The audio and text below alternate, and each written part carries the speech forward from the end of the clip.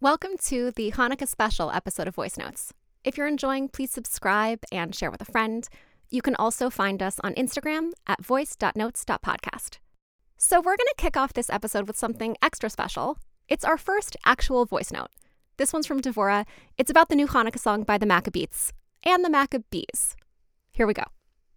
I actually played that Maccabees song for my son, my 4-year-old, who has been practicing a lot of Maccabees songs in preparation for his upcoming Hanukkah show that he's very, very excited about. And he insisted to me very seriously, as only 4-year-olds can do, that the Maccabees, the a cappella singing sensation we all know and love, are actually the very same people as the Maccabees, the guerrilla army from ancient Judea 2,000 years ago.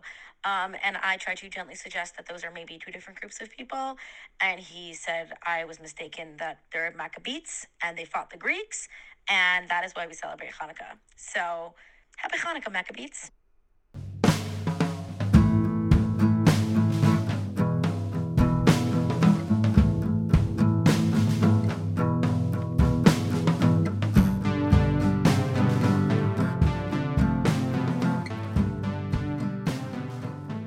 Hey guys, welcome to Voice Notes. I'm Shira, and this is my friend Miriam. Hi, everybody. I sound kind of raspy today, so hopefully it's more the sexy raspy type, although I think it's probably not. Miriam is a professor of Jewish history in New York City, and this is my friend Devorah. Hey everyone, I am Devorah and I work in publishing, and I'm really happy to be back here this week. So this week is Hanukkah. It starts on Thursday night. It's 8 nights long, and we made it to Hanukkah. So this week we decided to talk about Hanukkah and a few things that have come up for us since October 7th. And one thing that I wanted to mention was I got very emotional last night watching and listening to the Maccabees' new Hanukkah song that my kids told me to listen to. And I put it on, and I put on the YouTube video for it. And I was listening to the song and watching the video, and suddenly I was weeping and listening to the song, and it got triggered when I saw. So the music video is like very intense and emotional, and it's really beautiful and really heartwarming, but it's a lot. And the part that got me was Emily's father hugging her. That really, it got me. Just seeing them together and the music, and it's a lot of feelings. Oh, there was another part with a couple and their newborn baby, and I don't know. I couldn't handle it. And it's a very resilient song. That's the word that I would use to describe the feeling of the music. It's upbeat, but it's not hyper happy. It's intense, and it's beautiful, and it's resilient. And I'm going to play a little bit of it for you now, and maybe you'll cry like I did. Persevere, we'll carry on. I'm Israel, like so tonight we can scream into the shadows. So tonight we can keep this flame alive. In this fight we have us and we have hope. Hear us now. We say Am Yisrael Chai.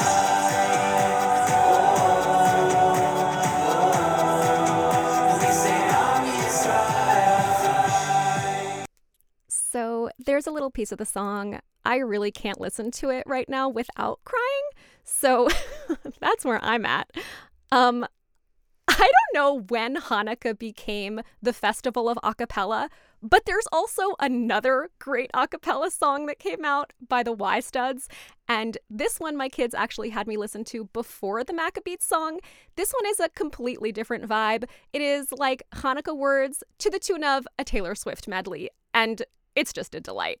So we're presenting it here in the order of weep and then laugh. You can you can decide what order you want to go in, but we'll put both of these songs in the show notes so you can enjoy and cry and laugh and dance. And here's a little piece of the Y Studs song. You're on the phone with your Bobby, she's upset. She's wondering why you haven't lit your candles yet. Cause she's waited all day long just to see you. Just to see you. We're in the room, not a typical Tuesday night. We're setting up all the candles we're gonna light. We start to tell the story in Hebrew.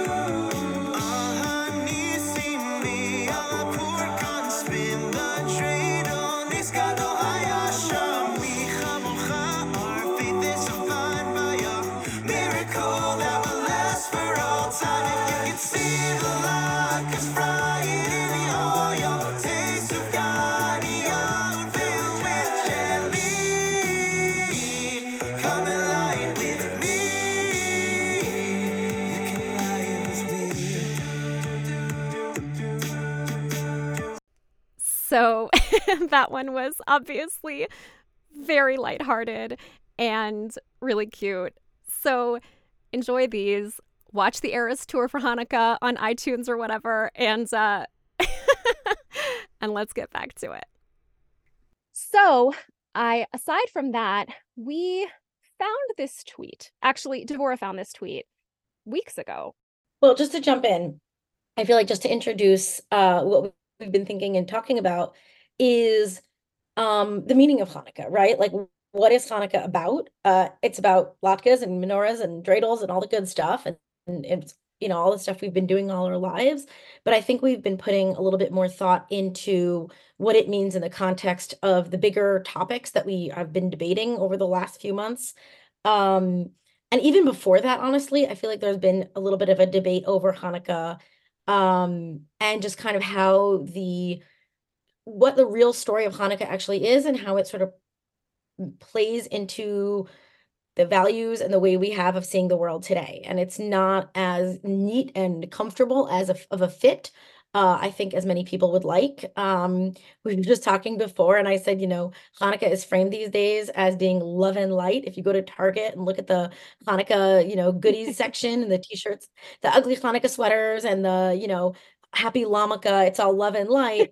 But the true story is a lot less love and light and a little bit more blood and gore. It's like a little more blood Depends and on your gore. Judaism. I think like Well, my Hanukkah has nothing to do with American consumerism. I'm not thinking Target, Love Light, Lamaka. Like, none of us learned that in yeshiva day school. This is Christian hegemony in America taking Hanukkah and making it, like, distorting it to fit whatever other stuff is Well, going on in the season, right? Like, that's a that's good not point. part of it is just good old-fashioned American consumerism, but the other part of it is that some of the real messages of Hanukkah, if you look more closely at the story, are a little bit more it's a little bit more of a story of zealotry than maybe Yeah. modern audiences are fully comfortable with, right? A couple of years ago, there was an op-ed in the New York Times talking about, like, as an assimilated Jew, I'm not so comfortable with Hanukkah, even though it's the holiday that I can post a link to this, but even though it's the holiday that's sort of best known and most commonly celebrated, it's also the holiday that's least comfortable for the assimilated American Jew, because if it were me in the times of the Maccabees, I would not be on their side, right? They were fighting the assimilated Jews, they were even killing them. It's not like it's kind of ironic that that's become the holiday that has assimilated itself the most onto the shelves of Target and Home Goods, when the Maccabees would have smashed that display on the end cap of Target and said, this is Hellenistic nonsense, right? It's a weird irony of American culture. That is super ironic. I thought it was just, I mean, I knew growing up, it was definitely about there was a miracle. We really focused on the miracle of the oil and the 8 days of the oil burning. In case you didn't know, they found 1 jug of pure oil in the Holy Temple, which I thought growing up was the temple, like Temple Israel, where I went to school. There was a holy temple in Jerusalem. So in the temple in Jerusalem, they found a jug of pure not oil. an accident, by the way. Oh, really? And that, That's a yeah, thing? and that actually ties into what we'll talk about. I have like notes prepared about what I Oh, want I to love talk about. tie-ins.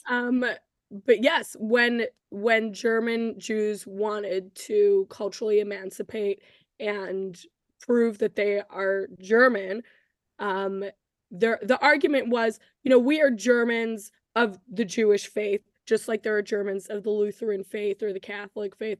We're just Germans who happen to be Jewish. And part of that was kind of excising any part of Judaism that had this nationalist, collectivist identity. And so that meant changing the names of places of Jewish worship from a synagogue to a temple to say, we don't aspire to a third temple in Jerusalem.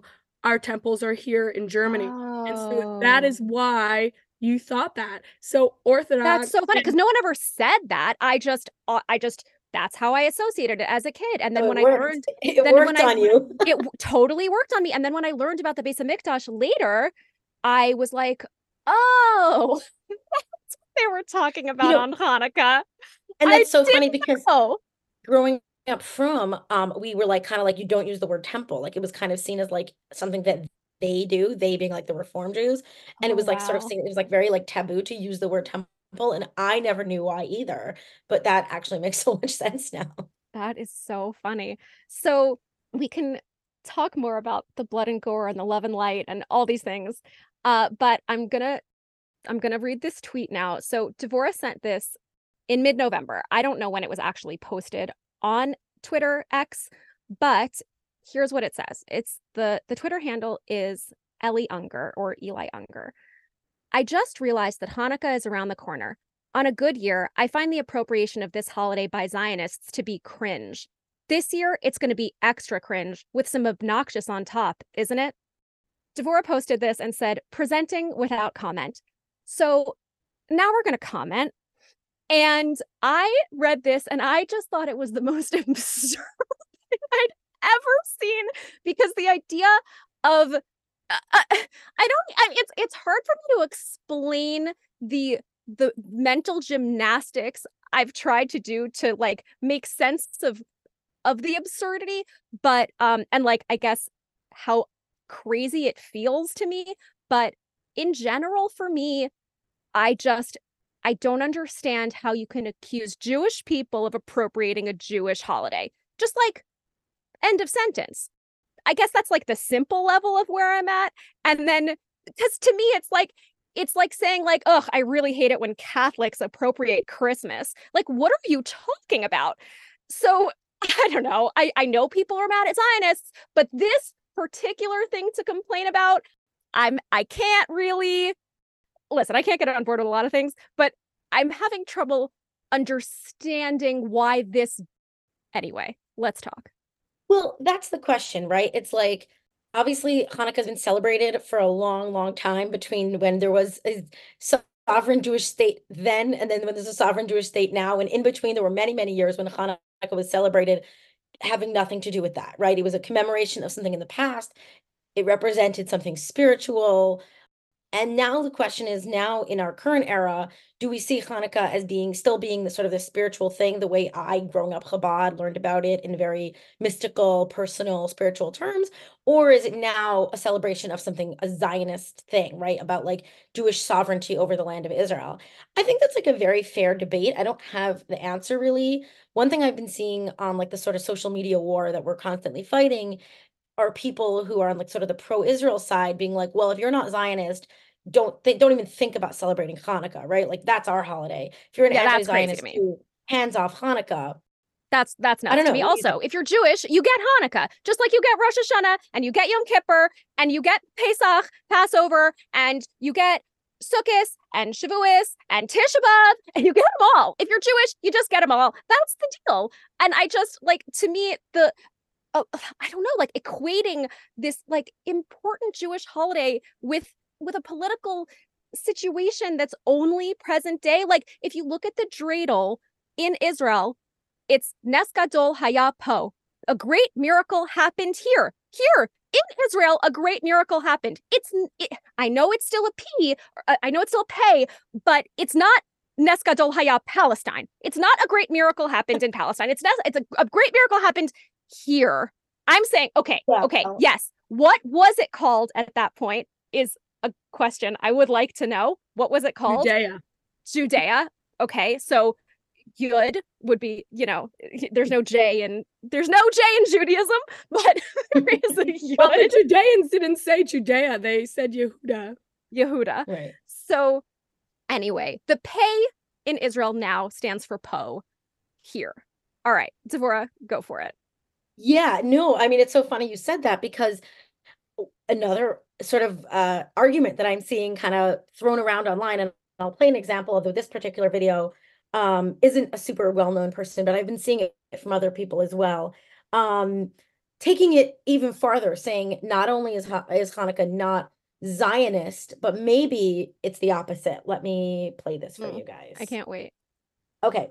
So the tweet says, anti-Zionist Jews, you guys have to give up Hanukkah. I'm sorry, there's just no way to logically square that. And here's the response. So the story of Hanukkah, all right, the story of the Maccabees fighting against the Hellenistic Empire of the time. It's the story of the little guy fighting against their oppressor, fighting against imperialism, fighting against colonialism. How is that Israel in this situation?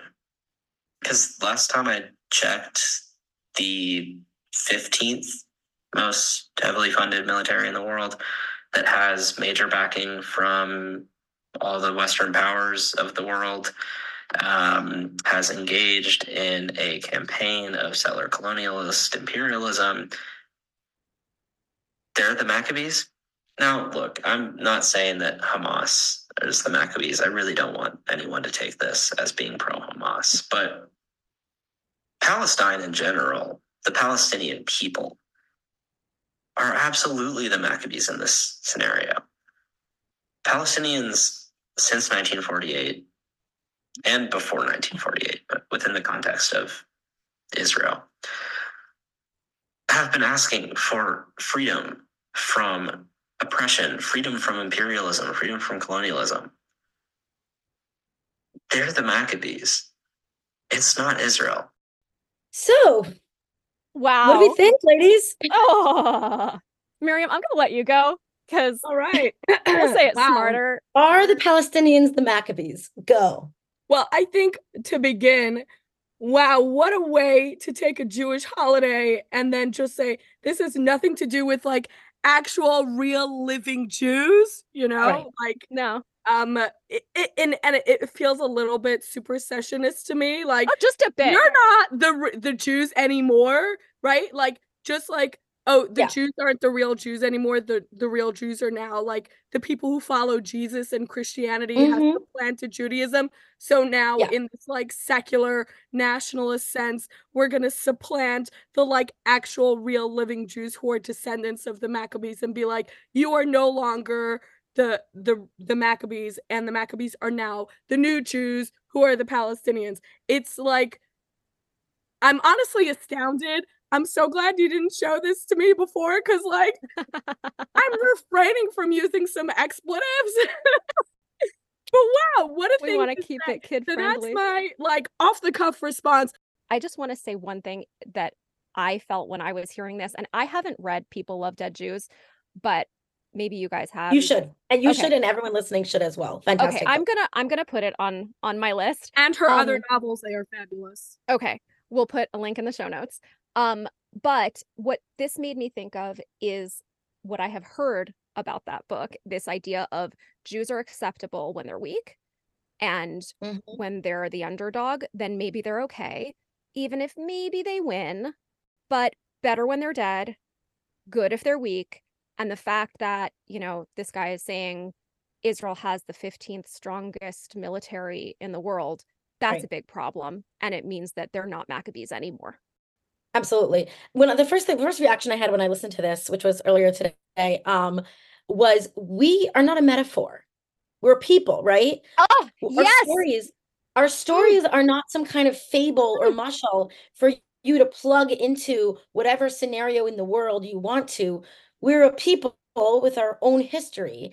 And the same way, it's inappropriate to take the history of some other group of people and plug our scenario into it and be like, we're the Martin Luther King of this situation or whatever, right? Like, we were real people, and our story doesn't exist not only to be made into a metaphor for someone else, but to literally be turned against us.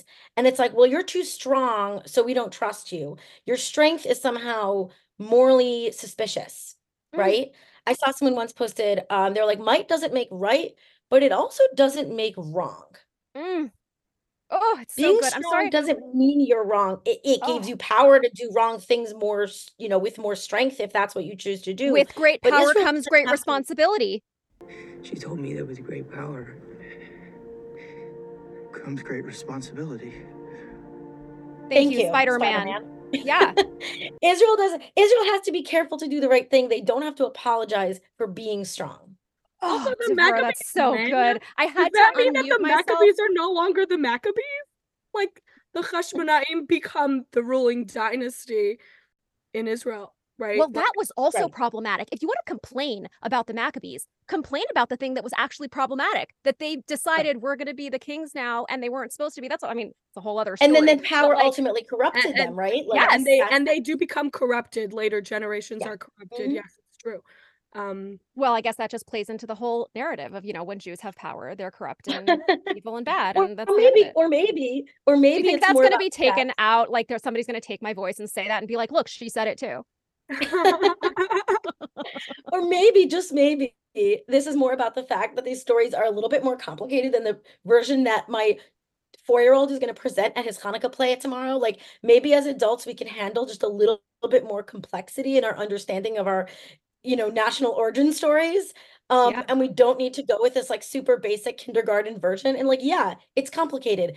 They had a really, noble goal and a mission, and that involved some terrible things along the way. And it ended up there was corruption in the later, there was a lot of chapters with a lot of ups and downs. And that's maybe the nature of reality that isn't, we don't get to always have a clear cut, the good guy does only things we love and the bad guy does only things we hate. And real life is just a lot more messy than that.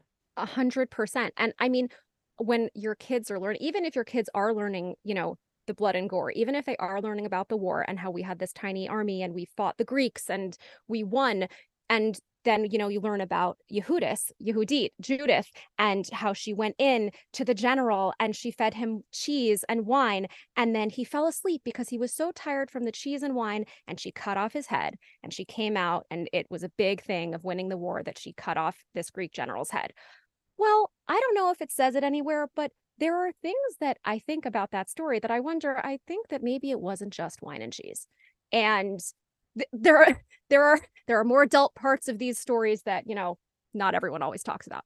Anyway, all right, Miriam, back to you.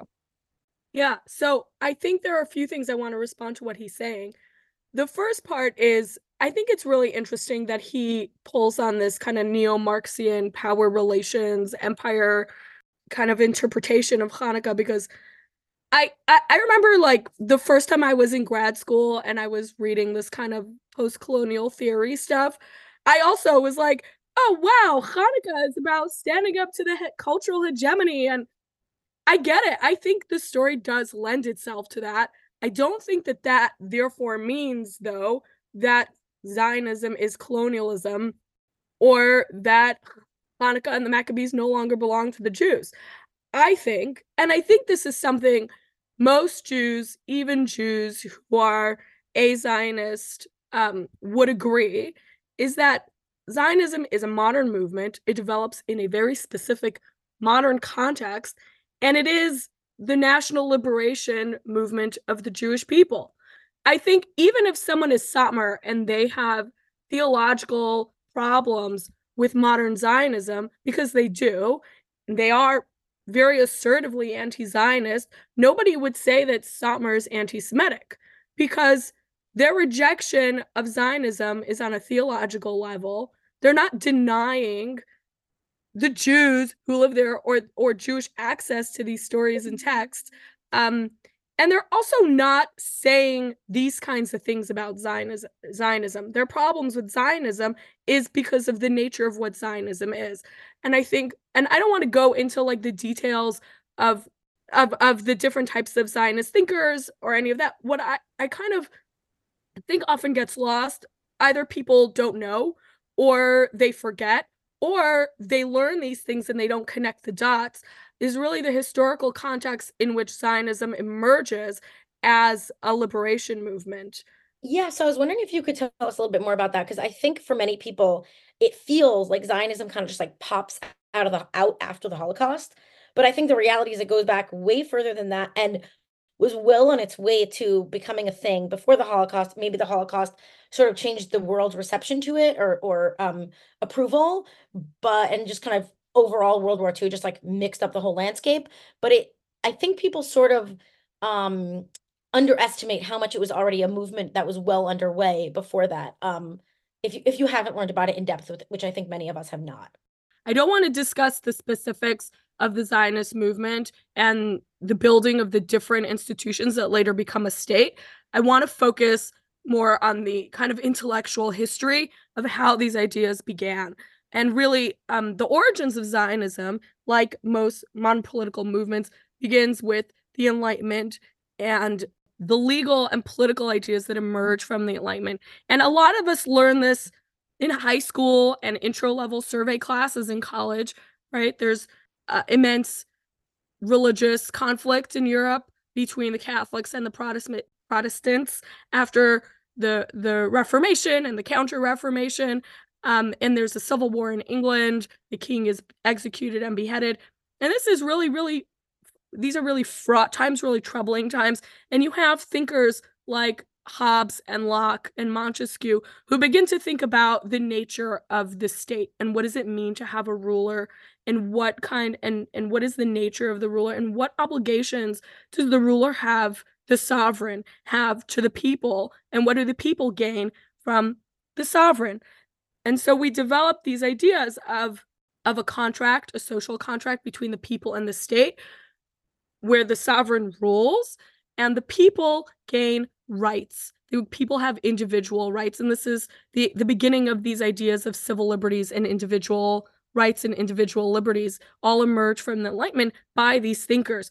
And ideas have power, right? These are people thinking and writing, and ideas have power. While you're coughing, Is this off around? camera.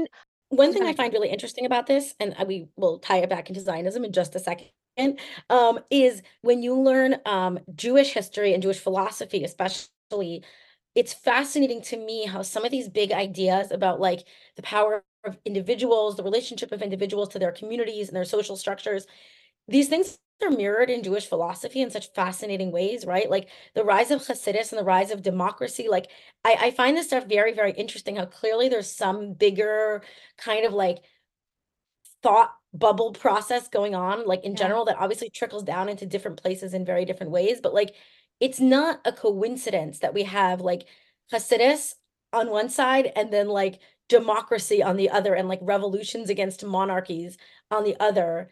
It's just It's really interesting to me. And fascinating. It's fascinating it's to not a see. connection I made until much, much later in life, even having learned about both of those things, just because I never lined up the timelines and thought, what are the connections between these ideas? Yeah, it's very cool But to see anyway, the mirrors and bring to us, look at it all in the explain context of how everything. does this get us, to Zionism in the 1800s?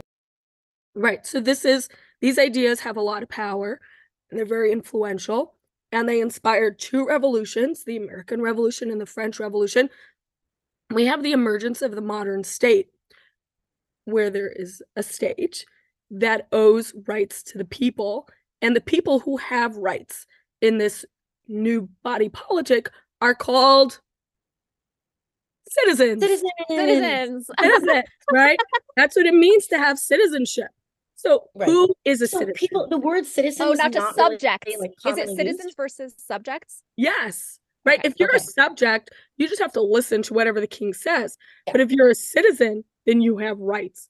And so what does it Mhm. mean to be a citizen, and who gets to be a citizen?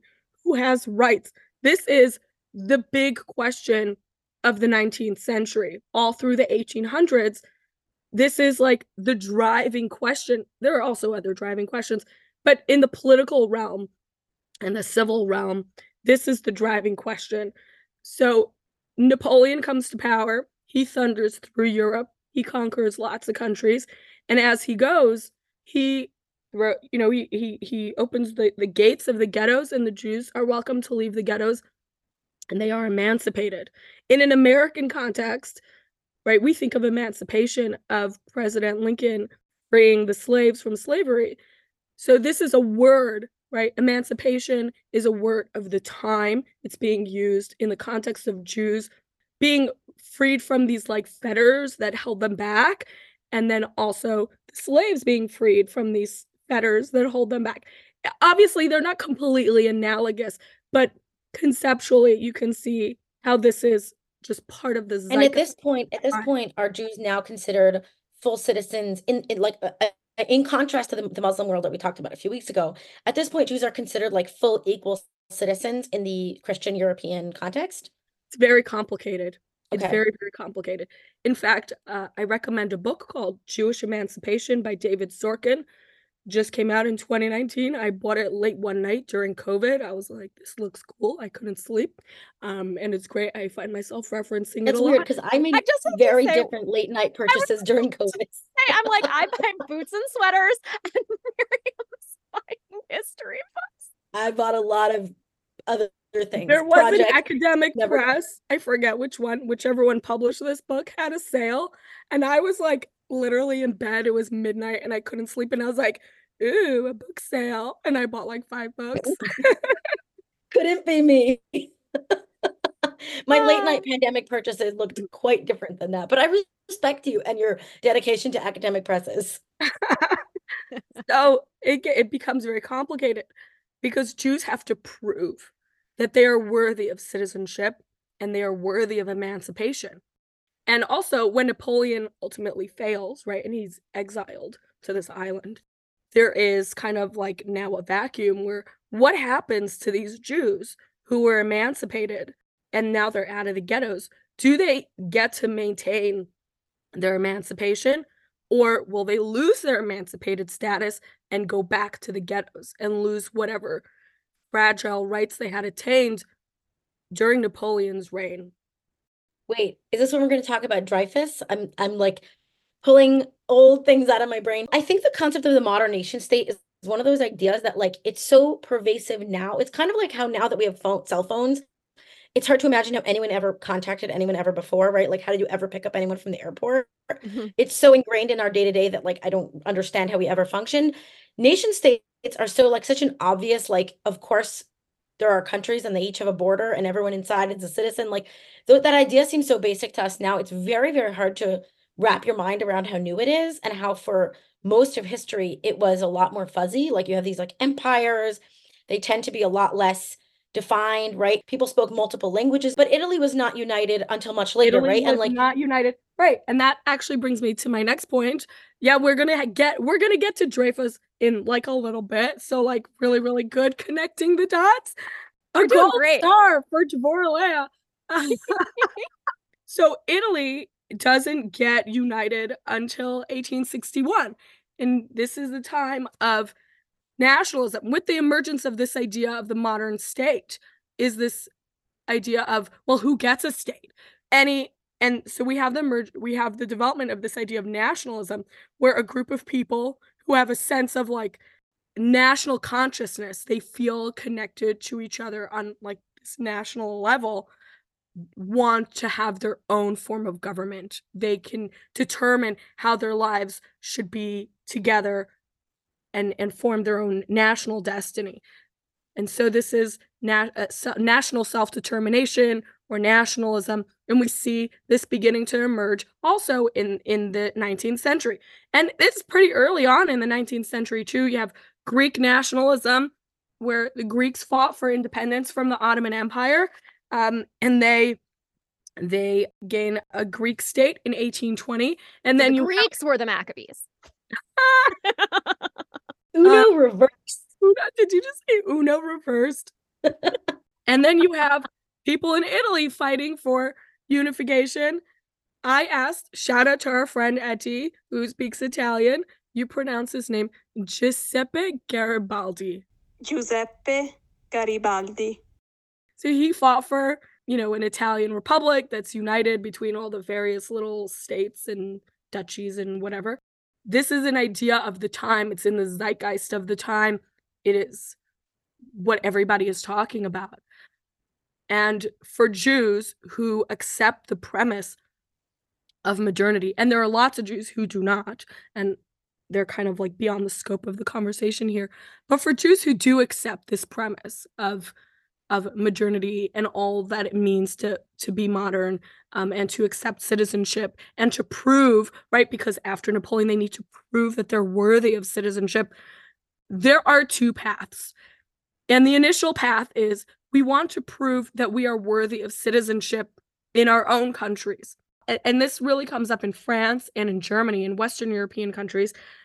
They go through a lot of lengths to prove that they are modern, and and many of them feel like we need to modernize Judaism because Judaism is this ossified, fossilized, static, old-fashioned religion that we need to leave behind. And if we want to enter the modern age, we need to modernize Judaism along with us. And that's where you get examples, let's say, of like German Jews who want to reform Judaism and do things like take out mention to the Beit HaMikdash and rename their places of worship temple instead of synagogue, right? And they try to make their temples look more like churches. So are people at this time, Jews at this time, are they like fully integrating, assimilating into their cultures of their countries in such a way as to not be seen as Jews at all?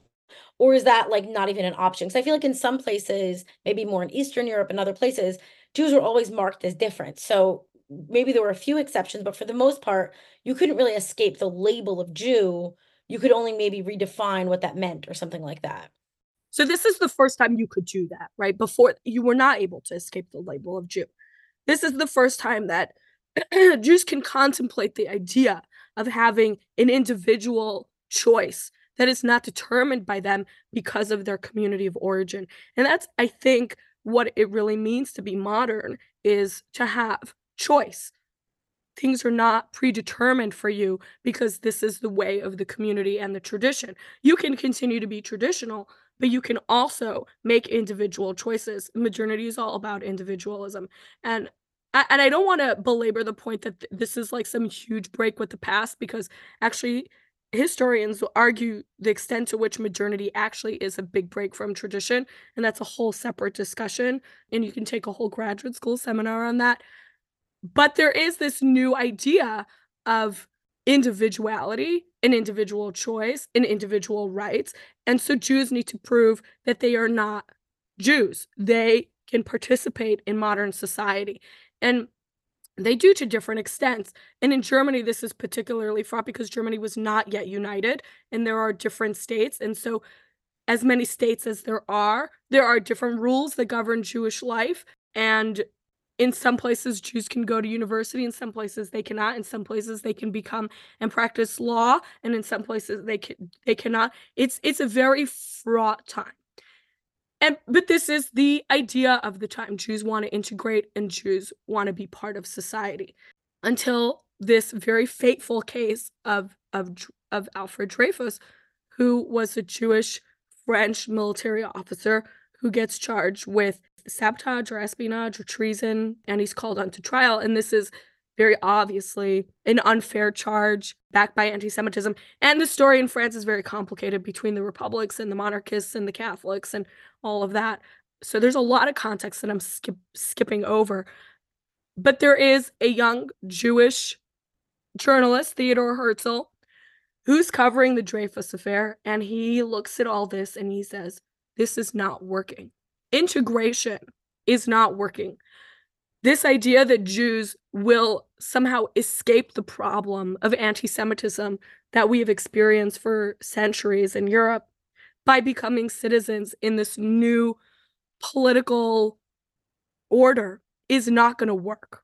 And so he says, well, if the new idea of the day is statehood and citizenship, and it's not going to work for Jews to have citizenship in Europe, we need our own stage where we can be citizens of our own state.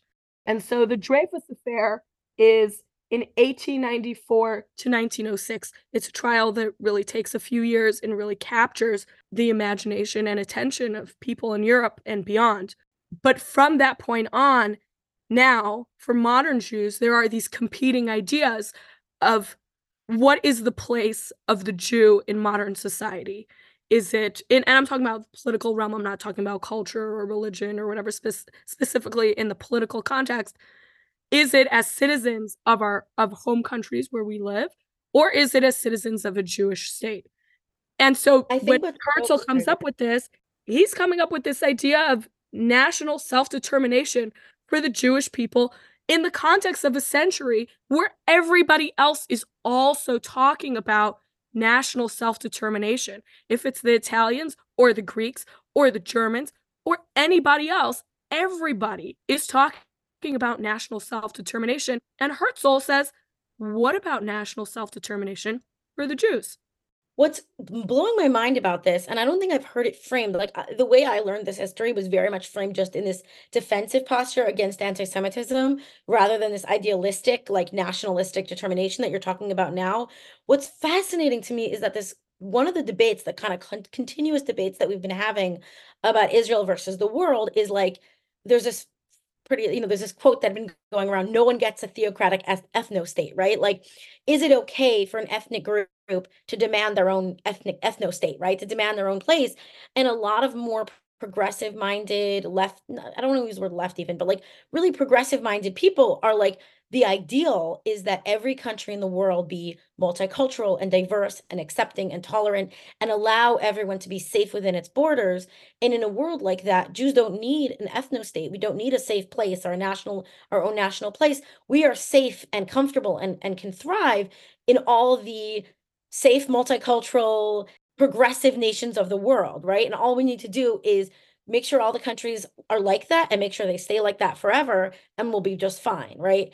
And I feel like this continuous debate that we've been having where it's like, this has been tried, right? Like this goes, and now you're saying this goes all the way back even to the 1800s, where there was a moment when Jews felt like they could integrate and they could be both Jewish and French, Jewish and German, Jewish and Italian. And then it crumbled a little bit, and there were problems, and they got worse and worse, obviously, over the 20th century. But this idea that that was the ideal, and then yet we don't really believe that the ideal can be maintained. Like it's not the first time that football has been put out in front of us and we've been asked to kick it, right? And I think the skepticism that many of our ancestors have towards that ideal, to say America seems like the golden Medina right now, but we don't know that it will stay like this forever. And it's not likely to stay like this forever because golden Medinas have come and gone before, right? The good times have come and gone before, and that having our own, national safe place, our national home is not unreasonable for us to want. It's just fascinating to me that it literally goes back literally to the founding of Zionism, is exactly this question of like, can we integrate safely and remain so? Or are things always going to take a turn and we're going to need another option? It's really interesting. My mom, she used to tell this story about when she was in Hebrew school. They talked to her about, they talked, I guess, to all the kids. They were saying, are you an American Jew or a Jewish American? And she was like, I'm a Jewish American. And they were like, no, you're an American Jew. And she said that it was like, they tried to drill into these kids in Hebrew school in Manhattan in the 1960s that you're a Jew above all, and then you're American. Yeah, this is like the big question. And in the first half of the 20th century, you really had these competing visions of where should we be? A personal story, my family, very many members of my family, were products of the Alliance Israélite Universelle, which was an educational system and a movement started by French Jews in the aftermath of the Damascus blood libel and the Mortara affair to build modern schools throughout the Middle East and North Africa. And the idea was to help Jews, right? This French ideal of citizenship and emancipation, to help Jews throughout the Middle East and North Africa to be integrated in their own societies and to be citizens of their own societies. And so they had this modern education where they learned traditional Jewish studies like Torah, and they also learned all the things that we now think of modern education: science, geography, French, Arabic, Turkish, Persian, the country of wherever they're from. And it's also the education is sometimes gendered, where women will learn sewing and, to be expected. And the Alliance actually was opposed to Zionism because they have competing visions. If you have a Zionist agent come and want to start a Zionist group in your community to say, oh, everyone should move to the land of Israel and create a new vibrant Jewish society in our historic homeland. And in the meantime, the Allianz teachers are trying to say, well, you live in Morocco, your place is in Morocco, you can be a productive Jew in Morocco. These are competing visions. And they had different ideas about what's the place of the Jew. And my family, especially my mom's side in Hamadan, they were all products of Allianz, starting from my great-grandfather, who was a student and later became a teacher in Allianz. My grandparents were students of Allianz. Now, by the time my grandfather was a principal of Allianz schools in several Iranian cities, this is in the 50s. So this is after the war. And his story for me was he told me the story last winter. We were on vacation in Florida, sitting at the pool, like casually chilling. And he comes out with this story. It was kind of crazy. He was young. He was in his 20s, and he was a principal of this school in Yazd. Yazd was a smaller city, smaller Jewish community. And when he arrived there, he could not find a place to rent a home. My grandfather has an Arabic first name and a Persian last name. He does not have a Jewish, I mean, he has a Hebrew name for Jewish reasons, but he doesn't use his Hebrew name. And he couldn't find anybody to rent to him because it's a small city and everyone knew he's the director of the Jewish school. In the end, he rented from a Baha'i household. And as principal of the Allianz school in Yazd, my grandfather worked, he's an Allianz official, and he worked with the Sachnut, with the Jewish agency, to facilitate the Aliyah of Jews of Yazd. And every time a caravan of Jews left Yazd, my grandfather lost like 30 students. Eventually, my grandfather left Yazd. He was principal in other places, ended up in Tehran. During the revolution, a little bit before he left Iran, he went back to Yazd, and there were about 17 people left, and they were all planning in the school, and they were all planning to make Aliyah to Israel. And what my grandfather told me was, before the war, before World War II, Allianz's mission was integration and emancipation. And after the war, we realized that this was a lie, and Zionism is the truth. Direct quote verbatim from my grandfather. And so Allianz had completely changed its view after the Holocaust. And I think a lot of Jews changed their view after the Holocaust because it became very clear that integration was a failure in Europe. The ideal of integration and emancipation was burned in crematoria. Right? This did not work in Europe, and it did not work in the Middle East or North Africa either. There were vibrant, ancient Jewish communities, very diverse, different types of Jews throughout all these countries. And the story of emancipation is very different. It's not the same as Western Europe, and it's a different conversation for maybe another podcast episode. But they're all gone, right? There are no Jews left in these countries for the most part. Maybe some in Morocco, some in Iran, but that's it. There are nobody left in Egypt, nobody left in Libya, no one left in Tunisia, nobody left in Lebanon, no one left in Syria, nobody left in Iraq, no one left in Afghanistan. There is nobody left. So this idea, and the same is true in Poland and Hungary. I mean, it's not zero, but it's, compared to the numbers that were in Poland and Hungary and Romania and Bulgaria and Russia still has, but Germany, I mean, the same is true in Eastern Europe, right? Like, it's not, there's just swaths of the globe, if you spin it around, right, where the Jews once lived.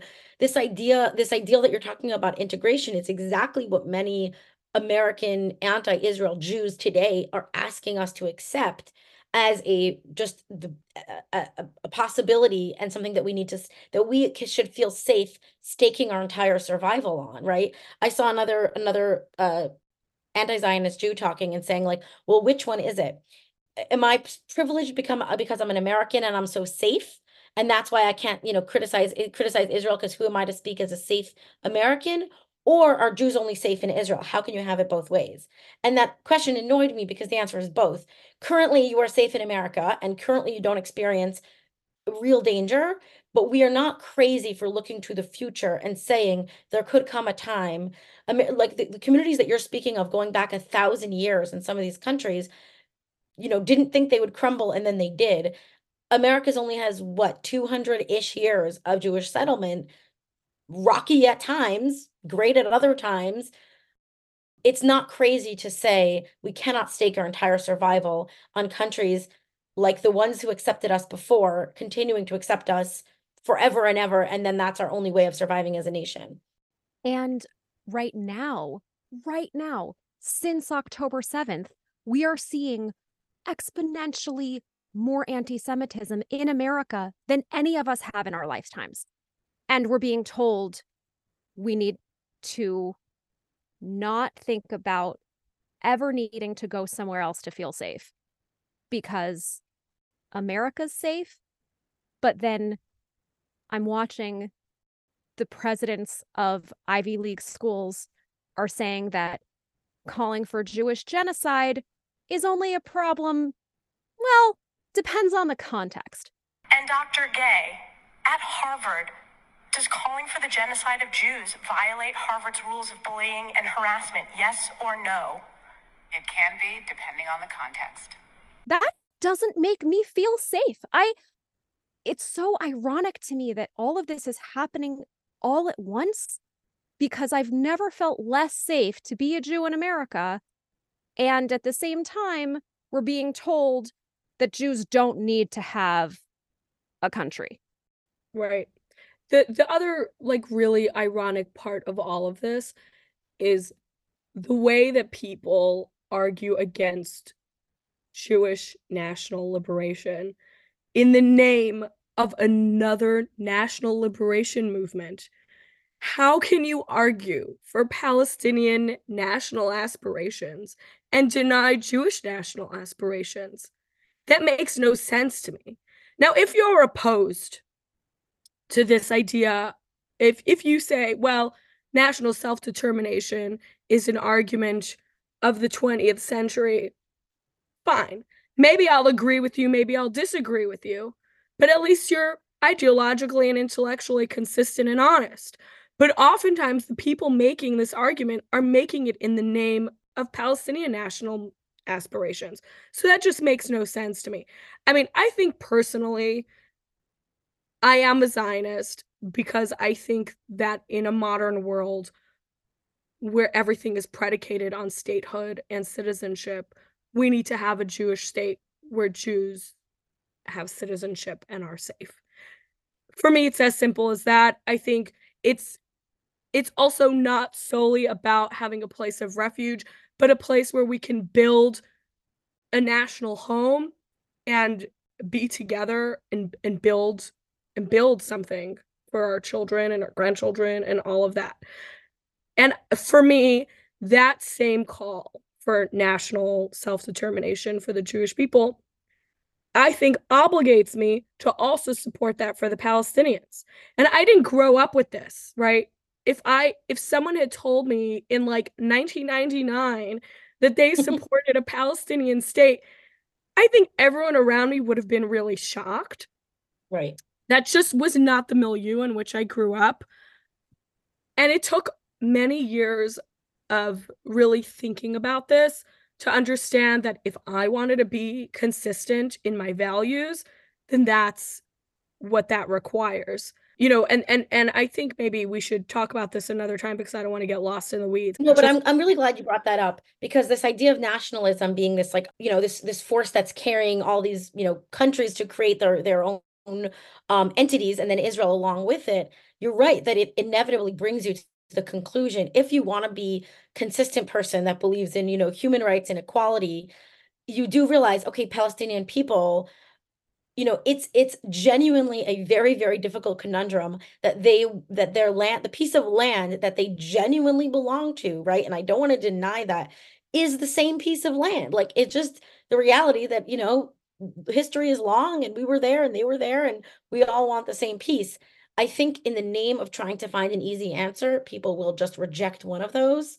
And I know people personally who reject both of those, one or the other, and I can't do either. I think that both have a legitimate claim, which doesn't give me an easy answer, but it also doesn't deny the humanity of either side. So it's worth kind of thinking about, well, how did this all happen? Before World War I, all through the 19th century, the ruling order of the time were different types of different empires, land-based empires. Some of them are colonial empires as well, like the British Empire, but traditional land-based empires. And many of these collapsed during World War I. The Hohenzollerns in Germany, the Romanovs in Russia, the Habsburgs, and crucially, the Ottoman Empire. And so out of that emerges this idea that now all these places that had been ruled by empires can now build their own states for their own nations.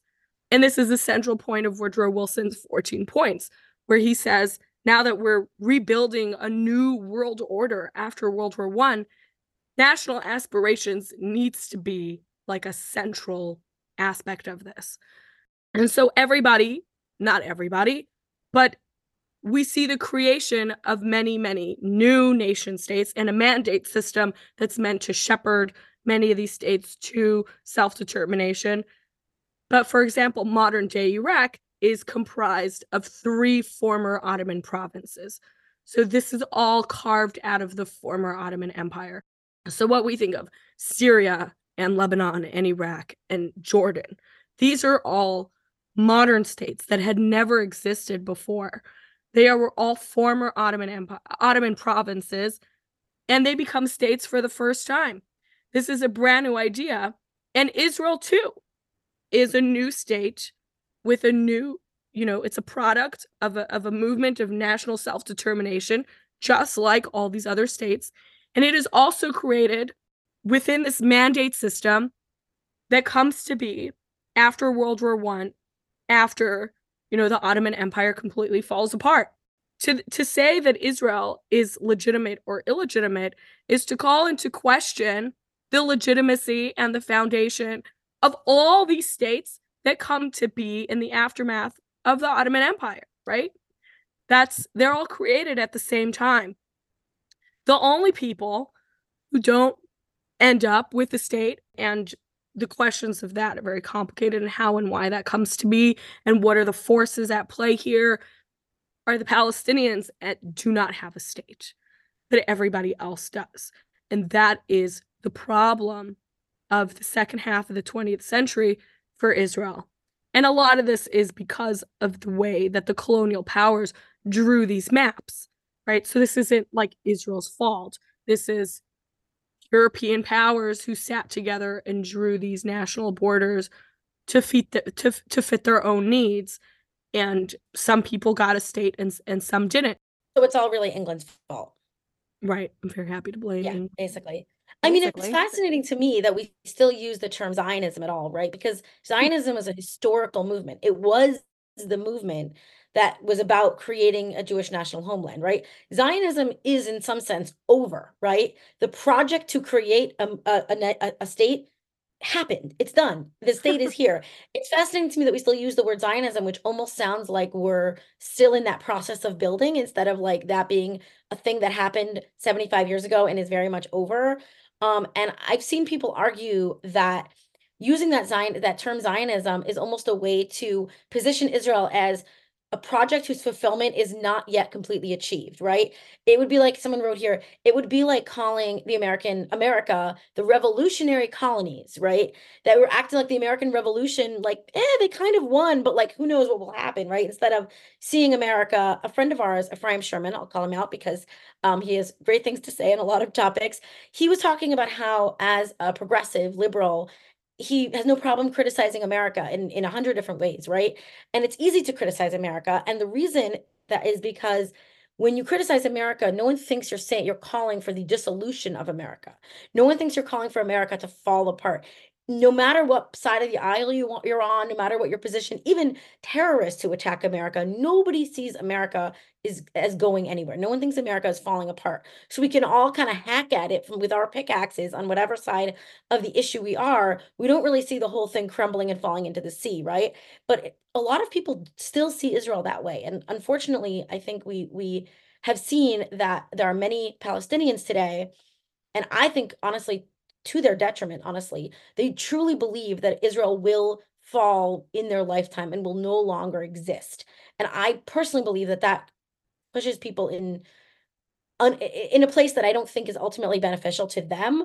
And I think it is a way of he wrote it, he said it so well that I can't say it better. He said it using the word Zionist like this, as if Israel has not yet achieved its goal of existing. It allows people to question whether Israel should be maintained. It attempts to keep Israel tentative, approved for the first season, but not yet renewed for the second, which I thought was just like a great way of framing it. And that's why it's so hard to criticize Israel, even as a progressive, because you sound like you might be one of those people who wants to see Israel crumble into the sea and who thinks that that's an imminent possibility. And I can say, as someone who has lots to criticize about Israel, just like I've lots to criticize about America, that's not happening. It will not happen. Israel will not go anywhere. It is a country like any other country, does good things, does bad things. There's what to criticize, but this idea that it's still in this phase of Zionism, it just doesn't seem fair to me. I think that that's probably why a lot of Israelis don't have a problem criticizing the Israeli government, because they're really sure that they're there and they're there to stay. I mean, that's Anyway, also what it means to be Jewish. It's like you yeah. open a Talmud, the first Masechta, the first Sugya, and it's like, what time do we say Shema? And it's like, well, we might say Shema this time or this time or this time, and everyone is arguing. And like, that's your first foray into this, right? This is like Jews argue about stuff. Jews Jews argue about stuff all the And time. now that it's Hanukkah, we can argue about the meaning of Hanukkah. And I definitely think that, the meaning of Hanukkah I was raised on was very specific, very aligned with Chabad philosophy and Chabad values, especially of its time. And it was all about fighting assimilation. And that's one totally valid meaning. The meaning of Bringing Hanukkah light could be into about the dark. Light into the Yes. dark. And the other meaning of Hanukkah could be about Jewish self-determination and nationalism. And I think it's so interesting that some of these ideas that you're talking about are almost mirrored in the Hanukkah story in this like proto-nationalism kind of way. Um, I would hesitate to go so far as to say that the meaning of Hanukkah is about Palestinian liberation against the oppressive Jewish state. I don't know that I would take it that far, but I do love the fact that we can sit here and argue about it and we can all have a different perspective and then we still eat the same latkes, because that's the one thing we can all agree on, is that latkes are absolutely delicious. Latkes are definitely delicious. And I think that we can all agree that Hanukkah is about miracles. And I think right now we're all praying for miracles. So, with that, we hope this episode will drop right around the first night of Hanukkah. Enjoy. Have a happy Hanukkah. A Chag Sameach. Enjoy your friends, enjoy your family, enjoy your latkes and your Your sufganiyot sufganiyot, your spin. and your Oh, donuts. Sfinge, the best. If you have What? not had Sfinge, you'll get one. It's the I don't know what Moroccan spinach. sufganiyah. Oh, Oh, die for. Go all right. find one. It's Or your fried food. churros. Oh, fried food. Your churros, your French fries, your anything you can think of to pour oil all over, and your cheese and your wine, and celebrate together. And we should see miracles. Happy Hanukkah, everybody. Thank you so much for listening. If you'd like to ask us a question or tell us what you thought, you can find us on Instagram at voice.notes.podcast. This was produced by us, edited by me, and thank you to Nahadar for our intro and outro music. Happy Hanukkah.